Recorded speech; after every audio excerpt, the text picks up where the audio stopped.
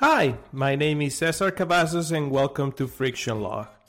I am joined by my co-host Rick Blaylock, and we are here to bring you the best insights of UX, developer experience, and how we experiment with the extraction of joy, struggles, and other emotions when using technologies. Let's get started. What do you think about the Apple Watch that was announced, Rick? I mean, what, it measures the oxygen in your blood or something like that? That's kind of cool. I think it's turning into a medical device. I have the previous. Yeah, right. Exactly. I have the watch from a year ago, maybe 2 years ago. I don't remember, but I watched it and was like, okay, that's cool, but I don't need to upgrade. So what about you? What did you think? I think it's nice. I like the always on display, even though I don't have one as recent as that. I think I have the 3, so it's due for me to renew, and I order it, and I'm supposed to get it like next month because, of course, I order a popular color. But I'm looking forward to it. It seems like a nice device. It's funny how they cannot really say anything about a medical device, but yeah. It does kind of like give you a lot of those readings, and at least it gives you a history of that. I wonder when they're going to do like a round one, like a circle one. They're going to switch the form factor, and then all the developers are going to be like, oh, we got to redesign all these apps. Yeah, right. Yeah. That's a good question, actually, because it's been the same form factor since the beginning. Yeah. Exactly. It's an Apple thing to go and switch it at some point when the developers are getting comfortable with it. Of course. How's work? What's new? Work's good. Working on this feature. I think I talked about it last week or 2 weeks ago, called the Daily. But it's kind of cool to take one of those UX heuristics we talked about, visibility of system status. And at Pinpoint, we're kind of saying, hey, okay, that's a UX heuristic for a website. You always want to tell the user what's going on, highlight a button, or let the user know what the system's doing or whatever. But we're kind of trying to apply that to this daily feature at Pinpoint across an engineering org or a company. What's that visibility of system status? What do people need to know in the company that's going on or that's being talked about? Maybe use some data science to surface some of those things. Hey, today, your stand-up, you show up to the daily and it says, hey, you need to talk to these people based on what they're working on, based on what you're working on. And that it's kind of like that, taking that visibility of system status heuristic and applying it to engineering org. So it's kind of like, from a philosophical perspective, it's kind of cool to think through some of that.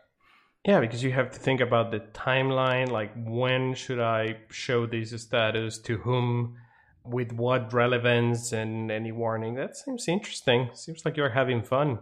Is it out yet? Actually, you could sign up and play with it, believe it or not. So we kind of push code, I don't know how many times a day.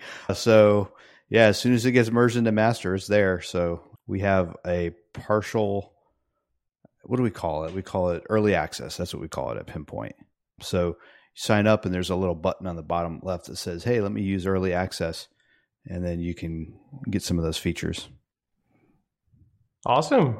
I'm going to give it a try and I'll let you know how it goes. I have a couple of Friction Log projects that I have around, and that might be good to try it out and try to make myself into a little status, because they're getting a little bit more complicated. So cool.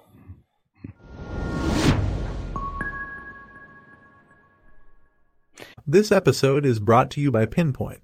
Build more, be more. The collaborative workspace where developers go to get work done. Pinpoint brings together all the information from the fragmented tools used to build software into a single view with more context and prioritizes work. The result? Happier and more productive engineers. Sign up for free at pinpoint.com. Our thanks to Pinpoint for sponsoring our show. Yeah, this week I had to record so we're doing a big launch of a bunch of features, like from a marketing perspective this week. And I had to record a video talking about the daily and this notebook thing we're working on. Oh my goodness. Listening to myself talk, I had to edit my recording. I say, so many times. It's so bad. I feel bad for you, Cesar, because you're the one who edits our video or our podcast. And I don't know how many ums I say in a podcast, but my goodness, in that 5-minute video, I must have said it like 70 times. Well, I can tell you how many ums we both say in a podcast in average, because I use this tool called Descript, which allows me to edit the audio as if it was text, and it also has a nice awesome feature. Yeah, it's a lot of time saver. I mean, I use different tools. I use like 3 or 4 tools to get you this episode to your podcast player, but Descript is a crucial one, and it has this remove filler words option. And it's not like sometimes I gotta reintroduce some because we're talking about something and the idea just kind of like cuts off in an odd way. Right. So you still have to go through it. But the first thing that you were saying, like listening to my voice, not only the ums, just in general, if you listen your own voice, it's just, it's strange. You have to get used to it. And I mean, you listen to the episodes, I edit them, and I list them afterwards to improve and to try to bring you, the listener, good quality on what we're talking about. And it is difficult because you find so many things with your own voice that you want to fix, but then you're talking and then you continue to make them. And so don't worry about it. Now that I did that video yesterday, the video for that, I'm so cognizant of it. I'm thinking about every word I'm saying and trying hard not to say So I guess it's good to listen to yourself from time to time, even though it's kind of cringy to always listen to your voice, but to keep you from saying it's a good exercise, I guess, for me. And as a non-native English speaker myself, I find like little things on my accent that are just annoying to me. Probably a lot of people don't care, but I find them and I'm like, I gotta really try to fix this or try to do this small change, but without losing my own voice, without sounding like somebody else. It's hard, but it is a good introspect experiment. Yeah. I hear you. When I was learning Spanish and I lived in Peru, and I'd hear myself say something, I'm like, oh man, I sound like such a gringo. It's so bad. And then I try really hard, and I come back from Peru to America, and I'm talking Spanish to, a Guatemalan that lives right down the road. And he's like, man, you sound like you're from South America. And I'm like, no, I'm not. I know better than that. I sound terrible. But yes, I think you speak better English than I speak English and Spanish. So there's that. Oh, thank you. I'll take that as a compliment. This thing, I never had like specific English classes or an English school. Just throughout my education, I had an English class. And all the books were in British English. Oh, yeah. So I had all these fancy words and all these like hard pronounced T's on my accent when I came to the US that everybody was like, wait, are you from Mexico? Because you have like a strange British tone hidden over there. I think I'm losing it now, but from time to time there are words that still come to that, and it's hilarious. I have been to a couple of times to the UK, and it's like, oh, this sounds like my English lessons. That's great. So there was the language school I went to in Peru. Most of their teachers went to a British English school in Lima, which is where I lived. I lived in Lima. And so when I was talking with them, conversing with them in the language school, the Spanish language school, they would say words like, hey, how do you like your flat? And I'm like, what are you talking about? Your flat? And they would just look at me weird, like, you don't know what that is? I'm like, I have no idea what a flat is. How do I like my flat? And I come to figure out, oh, that's my apartment. Oh, okay. So I was even learning English down there in Peru. Yes, it is pretty common. I think Pearson and Hill or something like that is the editorial that publishes all the books down there. And it's and there are so many words that you don't learn until you come here, especially like buying groceries or like when you're doing casual conversation. Oh, how do I say this? And then somebody will correct it. And fortunately, everybody's nice enough to give you hints. So, but it's one of those things that it is hilarious how the languages develop. Now, I can tell you that I'm here and there is a mix of all the Spanish variations in the US. So when I talk to people that speak Spanish in California, sometimes I don't understand Spanish because they're using words from El Salvador or Peru or Argentina. And now there is this American Spanish that right. It's a whole other subculture. Yeah, right. Yeah, for sure. I want to do a quick administrative reminder to everybody listening. Subscribe to our podcast on both Spotify or Apple or wherever you listen, and please rate the show. We have been getting a few rates, positive ones, and we're quite happy about it. We keep getting good feedback privately, so I want to say let's make it public. And if you don't know how to write a review, let me know and I can help you. We'll send you one. I have a template that you can use. It really helps with the ratings and with the discoverability of our show. And we just try to keep it as good as possible and make it better on every episode. All right. Today we have for you an interesting episode. We finish our series of what powers the FrictionLog website.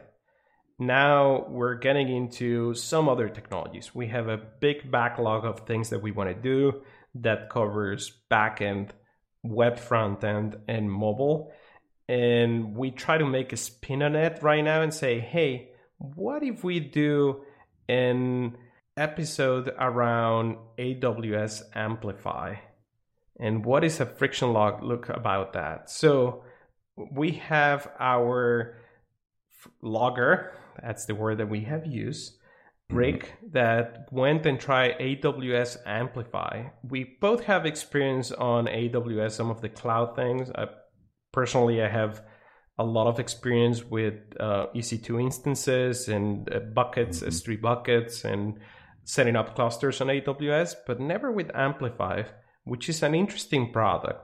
Rick, how do you define what AWS Amplify value proposition is?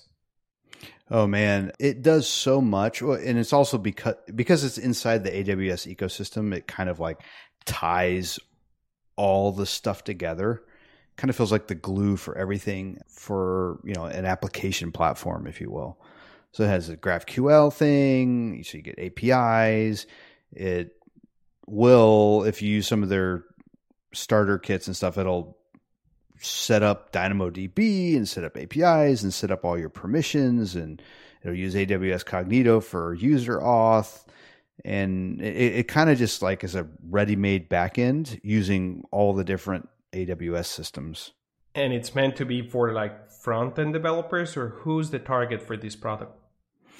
Yeah, that's a good question. So I think you could say it's for full-stack developers. That's a fair comment. In a past company, we were consulting, and we were helping this startup, and pretty sure mainly the back-end people were using it in their scenario. But definitely, if you're following Twitter and following some of their influencers and their marketing material and stuff, they definitely pitch it as a full-stack experience, if you will. Very interesting. Okay. I can see in their documentation that it has libraries for JavaScript, iOS, Android, and Flutter. Have you ever tried Flutter before? No, I've only looked at their docs and kind of read the value add and then how things work, but I've actually never tried it. Okay, that might be another FrictionLog that we would do in the future. Okay, interesting. What was your goal when you did this FrictionLog? So Fish Rules is a business that I own, part owner of. It's a regulation app for fishing regulations. And the back end runs primarily in Firebase with Firebase functions, and we actually use Vercel and some things like that for the web. So what I wanted to do is I wanted to port over the backend part of Firebase, not necessarily the data stores and stuff like that, but Firestore and all that. But the analytics part that we do and a few other API and job type things, I wanted to port it over to Amplify. And I actually legit was interested in doing that, even though some people be like, why would you put some things in Firebase and some things in AWS? But I actually had some good reasons, a good separation where I could make that work. So that was my goal, was to take some of that and move it over, which seems like a viable use case, right? You want to try this thing out. You've got this existing app, existing infrastructure. You want to move it over to see how it works. Yeah, and it's probably not the first time that you do something like that, right? So I remember Fish Rules used to be powered by Parse, a mobile backend that's right. back in the day. And then you start moving to Firebase, and that's how you iterate over products without having legacy code in there. Because if you just decide that it's going to stay as is, eventually it's going to get old, and eventually some of these companies or some of these products are going to transform into something else that it is not a good idea for you. So this is, I would say, it's something that I would do myself, like trying to move pieces and try out the technology and then see if it's worth to do a full rollout or try to stay it, or I don't know, have a hybrid for whatever reason. Too many use cases to think about. Okay, very interesting. Talk to me a little bit about the persona. In our studies, we always talk about this person, and we try to, even though our listeners know us and know that we do some of this, it's always good to have the context with the tool. Who's the persona? How do you describe it? Yeah, so obviously it's me. I've never used Amplify prior to the friction log here. I never personally used it. I had, like I mentioned before, I had a few customers in a previous job where we were consulting on AWS and their application and stuff like that, helping with their architecture and stuff. And they used Amplify, and I never actually got in, the weeds with it then. But my point of mentioning that is I was familiar with it, familiar with the value add, familiar with how a startup was using it, a pretty big startup. When I started this friction log, I was already familiar with the concepts of Amplify, definitely already familiar with GraphQL and AWS, so definitely familiar with those things. I've been following the community and some of the influencers on Amplify for a while. And prior to the friction log, I kind of sped read through the docs, the concepts, the marketing material, the value add. I kind of just did that for like 30 minutes, just skimming through it before I went to get started, Yeah, I think when we talk about first-time experiences, it's not like you just jump into it without knowing anything just because the name sounded cool or because it's, in this case, Amazon behind it. You have to know a little bit about the tool to really try to look for that performance. So you have a goal, you have basic knowledge, no hands-on experience, and you also have advice around the tool with some of the things. So you don't have complexity on the Node.js or the GraphQL implementation of it. It's more about you experimenting with Amplify, okay? Right. Yep.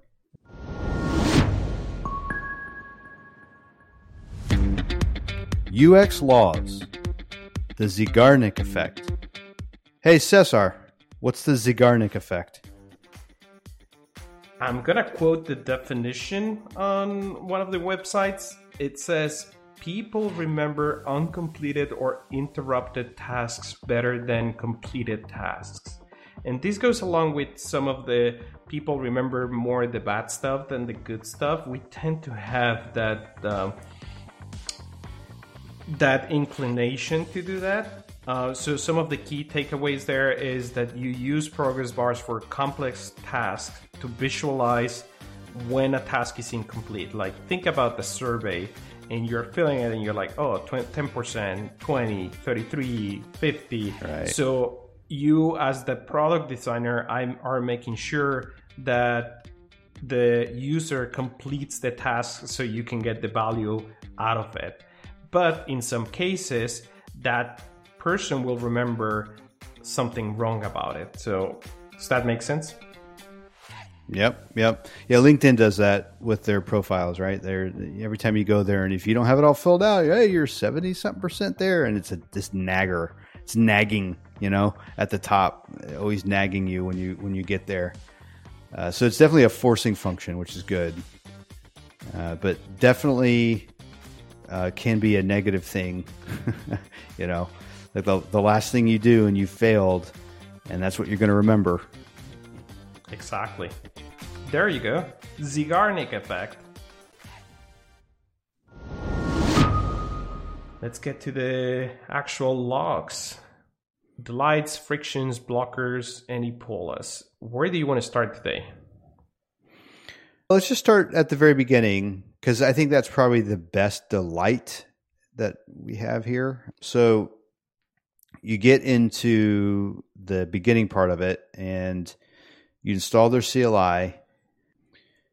And when you run Amplify init, it does all sorts of things. It sets up CloudFormation stuff for you, IAMs, S3 buckets, all sorts of stuff. So on one hand, that's really awesome. That's a delight, because you run this thing and it sets up a whole backend system, APIs, everything for you. So you kind of walk away going, wow, that was pretty cool. Like, I just ran this command, it does all this. So that's a delight. But it's also a friction. And the reason why I say it's a friction is because I've done this before, and I see all this CloudFormation stuff go on, flying through the screen, and all these files being created, all these IAMs created, and S3 bucket roles and stuff. And I know in the back of my head, junk. I'm going to have to maintain this. I get a little anxiety. I'm like, oh, I don't know exactly what it just created.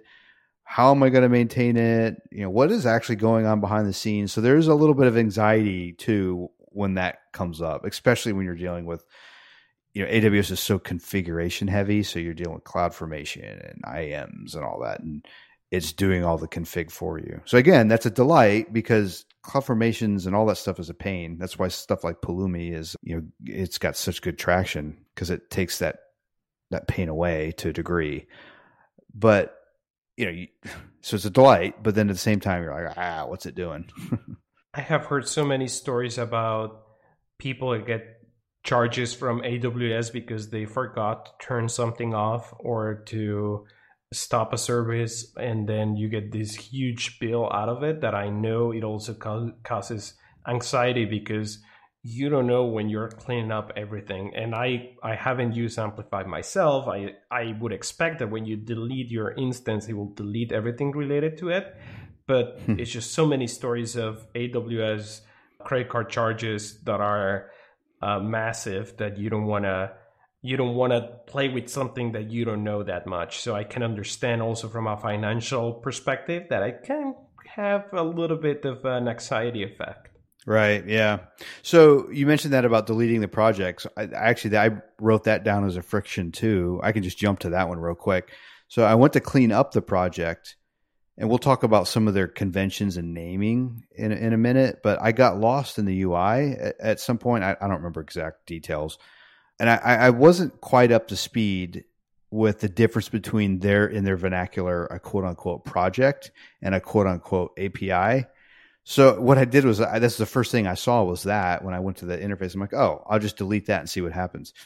So I deleted the API part and all the resources from S3 to the DynamoDB tables that were there. And I was going through and deleting all this stuff, and I'm like, man, this is not good. And toward the end of that, I stumbled upon the quote unquote project in Amplify, and I deleted that, and I think it cleaned up the rest of the stuff. So maybe if I would have deleted the project, it would have cleaned up everything. I don't know. I'm not really sure, but definitely wasn't clear. And I started with the API, and then I went to S3 and then Dynamo, and I'm like, this is because it creates so much stuff for you in AWS. Again, creates a little anxiety. I try to avoid CloudFormation because it's very AWS specific. I use either Pulumi, or if I'm working with an enterprise customer, I use Terraform just to make sure that everything gets deleted correctly. But for some reason, that seems like a third-party tool is doing the job from that I believe AWS should make sure, like, oh, you're trying to delete this, which means that you're trying to delete everything. So let me help you with that. But then again, it is AWS and too many things. And also you don't want to delete something that it is still being used or in production. And it is a complicated ecosystem, to say the least. Okay, interesting. Yeah. The other thing is too, I'm sure I know there's AWS ninjas out there that like, oh, Rick, you're stupid. This would take 5 minutes to do, or no, you just hit this one button or whatever. But that's not the point. The point is it's a friction log, and this is the first time experience of me working on it. I didn't know, the next time I spin one up and I want to delete it, I think I would know. I go to the project and delete it. Or to your point, if I was doing this for real and I was using the CDK or Pulumi or something, then that would probably take care of itself too. But the point isn't an expert in one tool says, oh, of course, that's easy. That's not the point. It's a friction regardless. Yeah, we're talking about the first time experience. If you are knowledgeable, I'm sure you have some other frictions of some other kind. And we can explore that with tools that we know, and we can do experiments. But if it's a first time experience and you're facing this frustration because then again, all the UI on the AWS console, and I think we're getting into your next friction with the configure part of it, the whole console is this massive thing that it is very similar, but at the same time, each thing does the same. Like I remember configuring load balancers and types and instances and spot instances for some things, and it all looks the same, which is good, and it also is not that good. Right. Yeah, so the amplify configure command, this is another friction. Well, it's a friction in Delight, and it's really not Amplify's fault. So it's nice that Amplify has this configure command, which takes you to the console to continue the configuration, because there's a few things you still have to do in the console, in the AWS console. Well, so it's nice that it redirects you to the right spot right away. But the small amount of friction, again, not really Amplify's fault. The small amount of friction is a typical AWS problem, which is, and I've got several AWS accounts. You go to the AWS console and you're never sure which one you're in. And invariably, it always takes you to the wrong one too. It's kind of annoying. So it took me to something that it was the wrong one. So, a couple clicks and you fix it. It's not hard. It's just, it's always a friction. It's always annoying. And again, it's not Amplify's fault. It's AWS's fault, but it's just a frustrating console. And it's even worse when you have like the single sign-on, enterprise customer company type login, and that's different than the other one. You can never figure out which login to go to. It's annoying. Well, I can tell you that when I spin up clusters to test my stuff, I typically create one cluster per region, which I know it sounds insane, but it is a good level of separation for me to say, oh, I have this cluster running on US West or US East. Because when you spin up like a Kubernetes cluster or an OpenShift cluster, you get so many things created for you. Sounds like exactly what you were doing. And it is difficult for me. I want to add a new worker, or I want to add more resources to something. And it's just, I don't want to mess with other clusters. I'm doing demos, I'm helping other people building their own clusters. So I try to have that separation. And to me, the filter is by region, which sounds insane every time I think about it, but it is the way that I have made it work. And it just works for me. Right. Yeah. That's an interesting hack. I'm sure, like the latency, and I'm sure there is somebody, an expert, as you said, that is going to say, "Oh, you can filter by this and custom attributes and do that." But it is not as simple as I believe it should be, and that is a friction for me. I'm not even doing a friction log. I'm just talking about like what I do every day or every couple of days. Okay, interesting. Let's move on to TypeScript in the starter tutorial. Talk to me a little bit about that friction. So that one that I logged was really, really small, just little tiny bit of friction. All it was I did a React TypeScript project. I think I used Snowpack too, because that version 2 had just come out and I wanted to try it. And the type definitions for the AWS export file were missing. So I needed to add a generic one. It took like 3 seconds to do. It was really easy. You just declare the AWS mobile I think it's mobile, types, Yes. and then boom, it works. But, there's other things. It has TypeScript in all the other libraries, or at least some of them, it seems. So it's just kind of weird that I had to add that. But again, very, very tiny friction, very minor, but it nevertheless was a friction. And they add up, as we have mentioned in previous episodes. Okay, very interesting. GraphQL, you have another one here. Spec difference. What is that about? Okay, so this is a personal experience. I've used GraphQL in a lot of different settings across different vendors. We use GraphCMS here. I use it in Fish Rules, use Apollo, our own setup at Pinpoint as well. And in every case, it uses the relay spec. And so when it was generating the GraphQL schema and model and Amplify, the DSL of the graph is different than the relay spec that I'm familiar with, the plural and singular names, the edges and nodes. It's not a huge deal, but it did cause me to pause and wonder if this was actually consistent across everything. If I start, running this command and it spins up this API, and it run this command, it spins up this thing in front of Dynamo and all this stuff.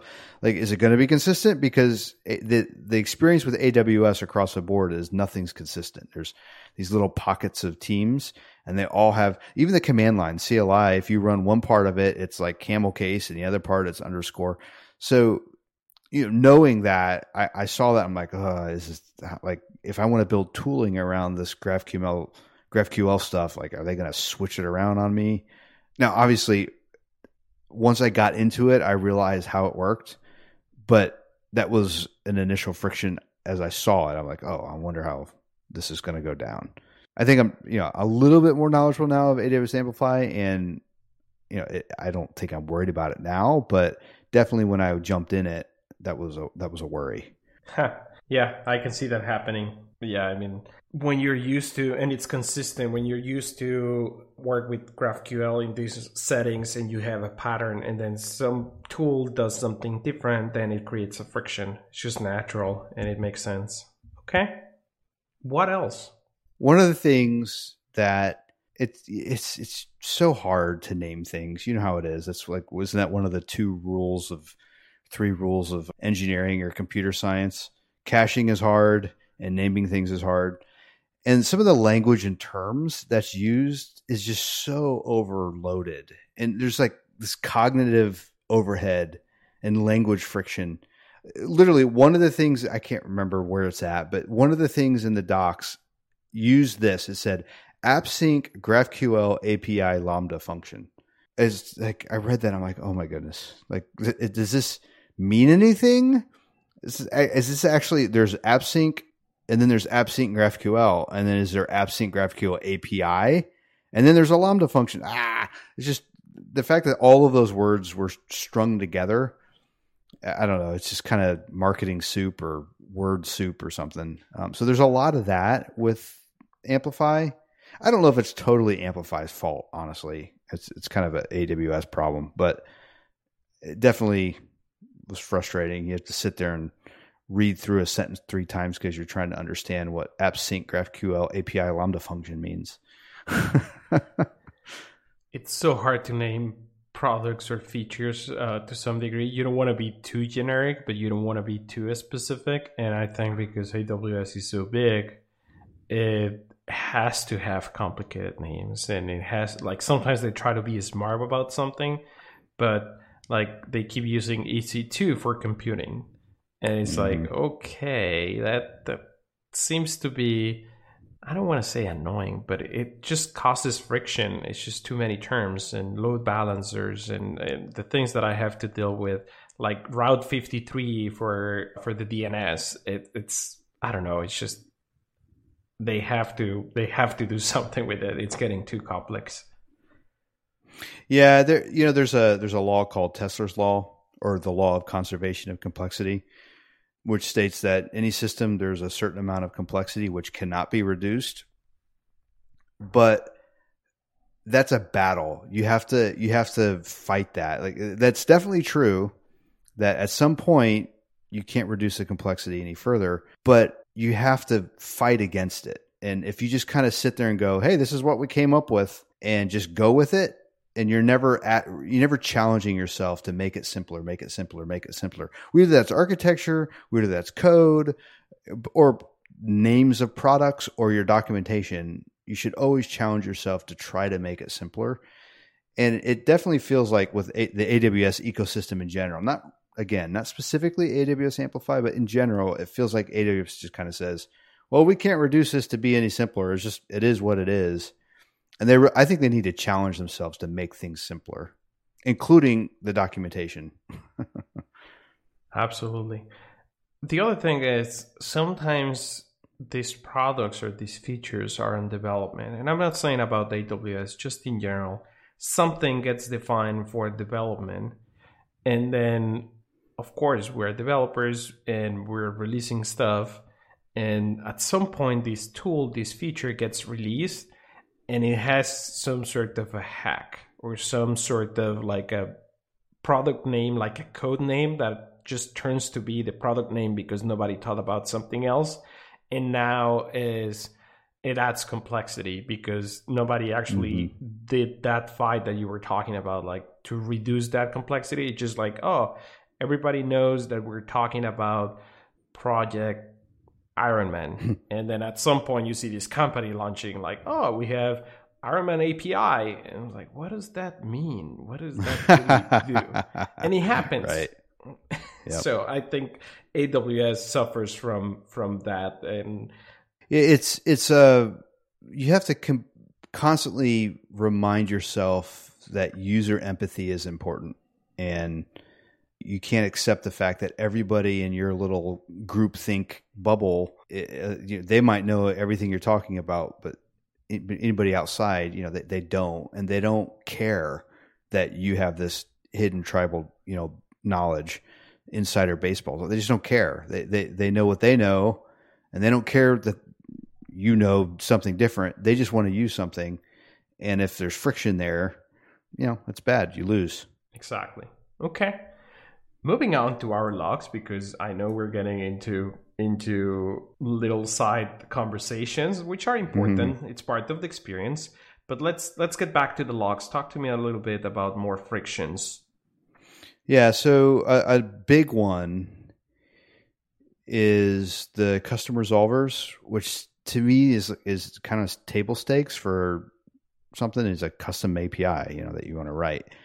Adding a custom resolver is pretty intimidating because of all of the boilerplate and config code. It's not hard. It's just there's a lot of boilerplate. There's a lot of config, and I just referenced there's a document. Hold on, let me pull it up. I put a link to it in the friction log, so let me pull this up. What's it called? Add a custom resolver that targets a DynamoDB table from a model.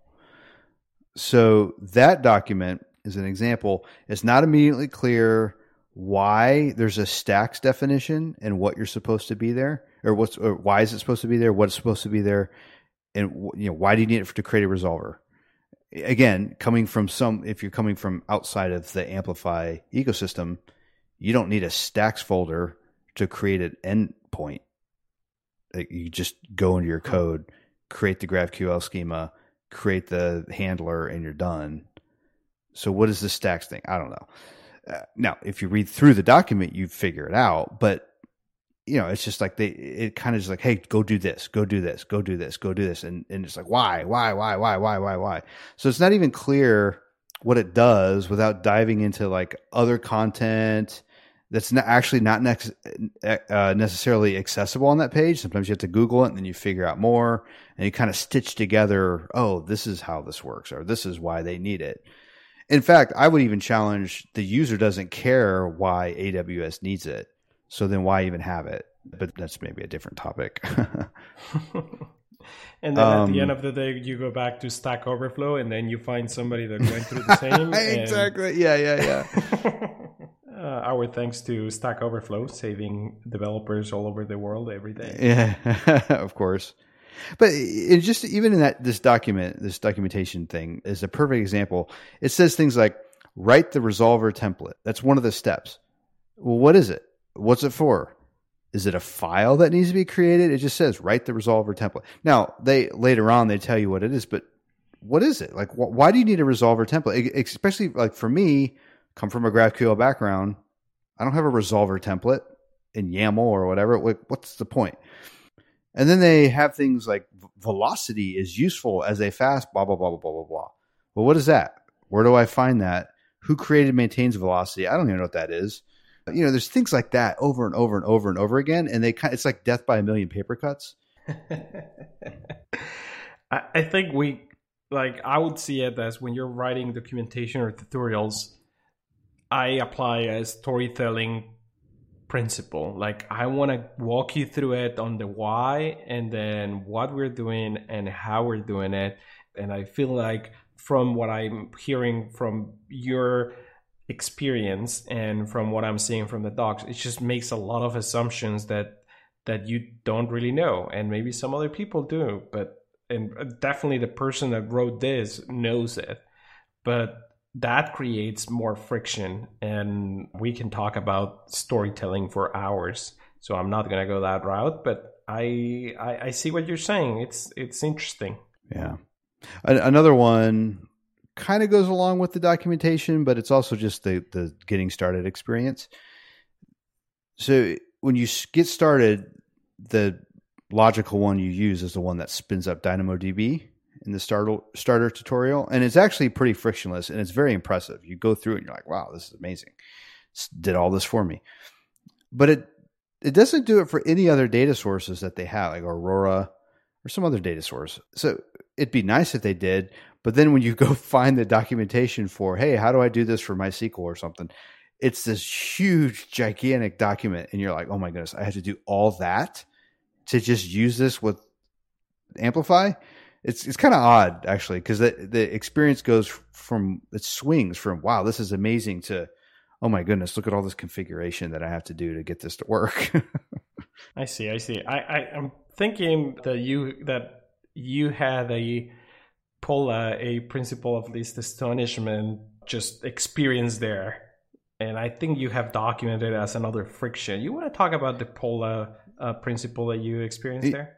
Yeah, so the principle of least astonishment, in this case, it actually created the expectation and then like jumped to the other side of the expectation. It was weird. It's like this exponential complexity where you kind of start off, tiptoeing in and you're like, wow, it's a good surprise. You're like, wow, that's really cool. They did all this stuff for me. I spun it up.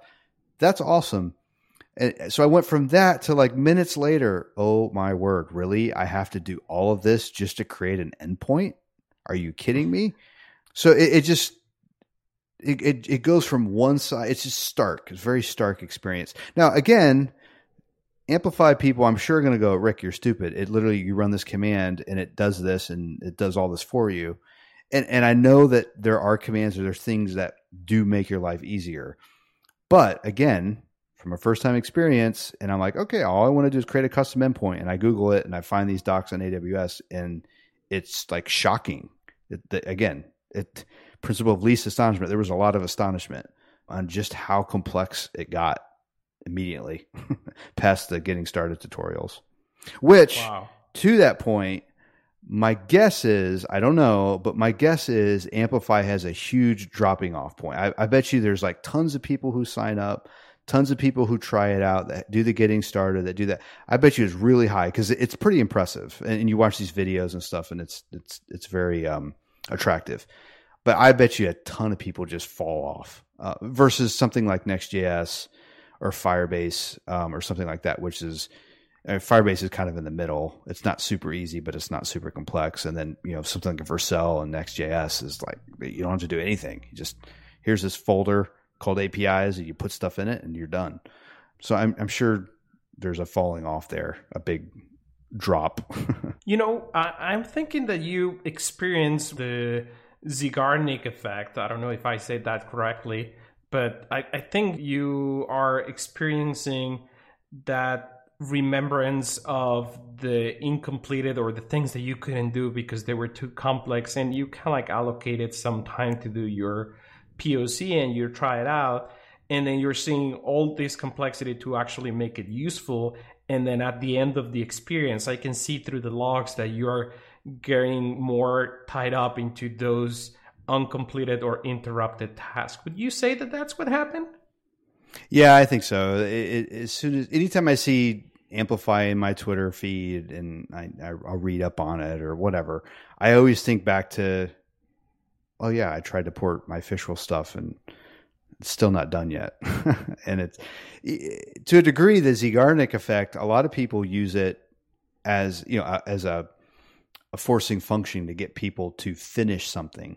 But in this case, the Zeigarnik effect, I remember that, that's too complex for me to just port my Fishroll's, side hobby business thing over. So it's definitely something that stands out as a memory. It's also kind of that peak end rule, right? That we talked about last podcast that people remember the peaks and the ends. And I definitely remember the end of this experiment. And if you, our dear listener, are reading between lines, this is one of the experiments that we did in FrictionLog that never got completed because at some point it was just too hard, and that happens, and that's how we try out new technologies. So I think you have a blocker in there regarding the porting of an existing application.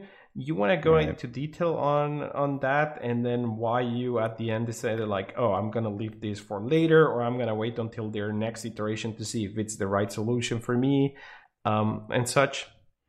Yeah, so it just boiled down to it wasn't worth it for me to finish it, and I didn't want to maintain the entire surface area of AWS. It felt like to just to port some functions and some things over, and there's some emotional things that kind of stand out.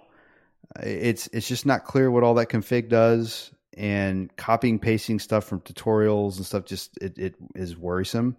So that's an instant turn off for me personally. Some people love it. Some people love config by, dev by config. And the other big thing is it's not this complicated in other products. Again, back to that Tesla law, let's reduce the complexity. Let's not accept this as the end all. It's not this complicated elsewhere when I was looking at maybe possibly porting Fishroll's backend stuff to other places. And so that caused me to kind of go through those emotional cycles. Maybe I don't need to do this. What other platforms can I use? And I start Googling that, and man, what's it like to maintain, that whole emotional churn that you go through when there's friction.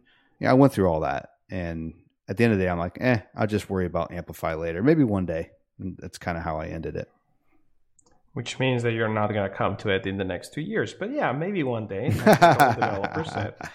Next 2 years, or when I get bored one night, that's how that works.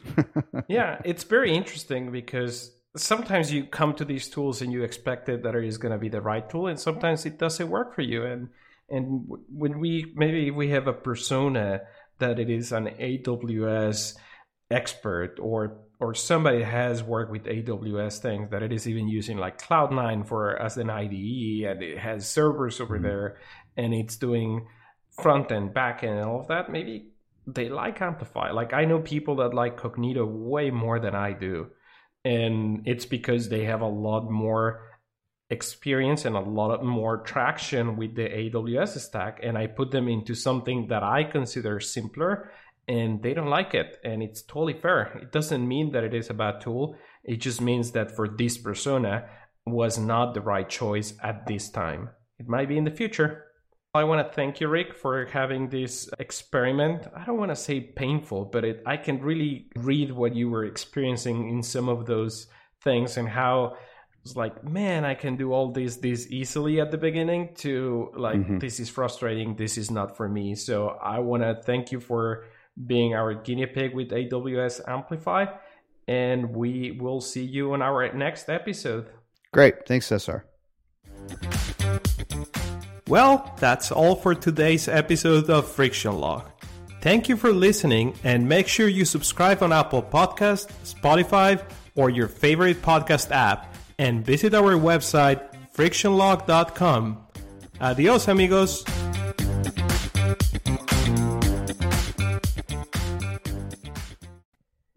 I was watching the Apple event where they announced the Apple Watch, and I wonder, like, what if we do a FrictionLog from a developer standpoint on all these highly produced Apple shows.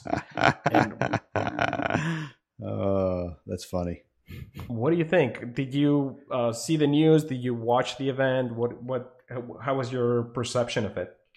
Yeah, I did. I thought the presentation was decent. It was kind of interesting, not being in a theater or whatever.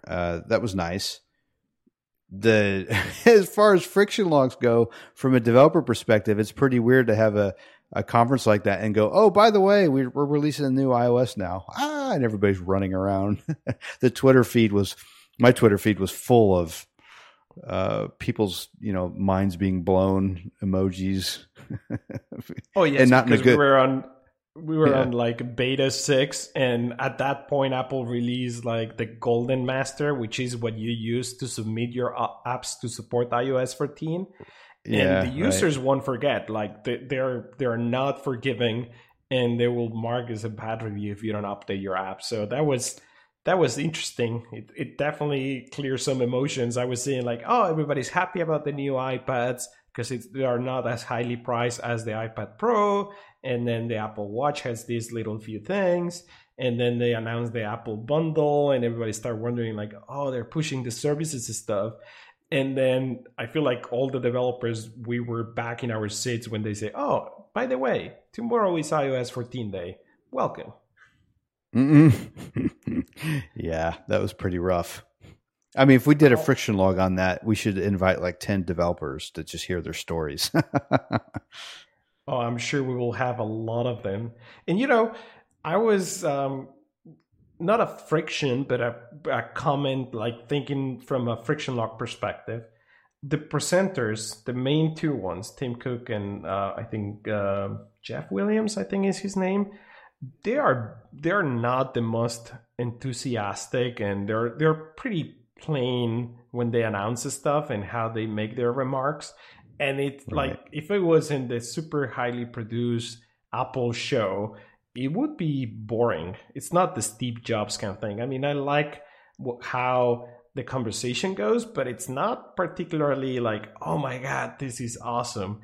They use other people to do that. And these people were not on this event. They were in the WWDC, like Craig Federighi and some of those. So Yeah, right. to me, that right. was a friction of like, oh, this is like, if it was anybody else, I would have like stopped the streaming and do something else. But they pull it off. They pull it off with all the production. I guess Apple TV Plus production is helping for that. Right.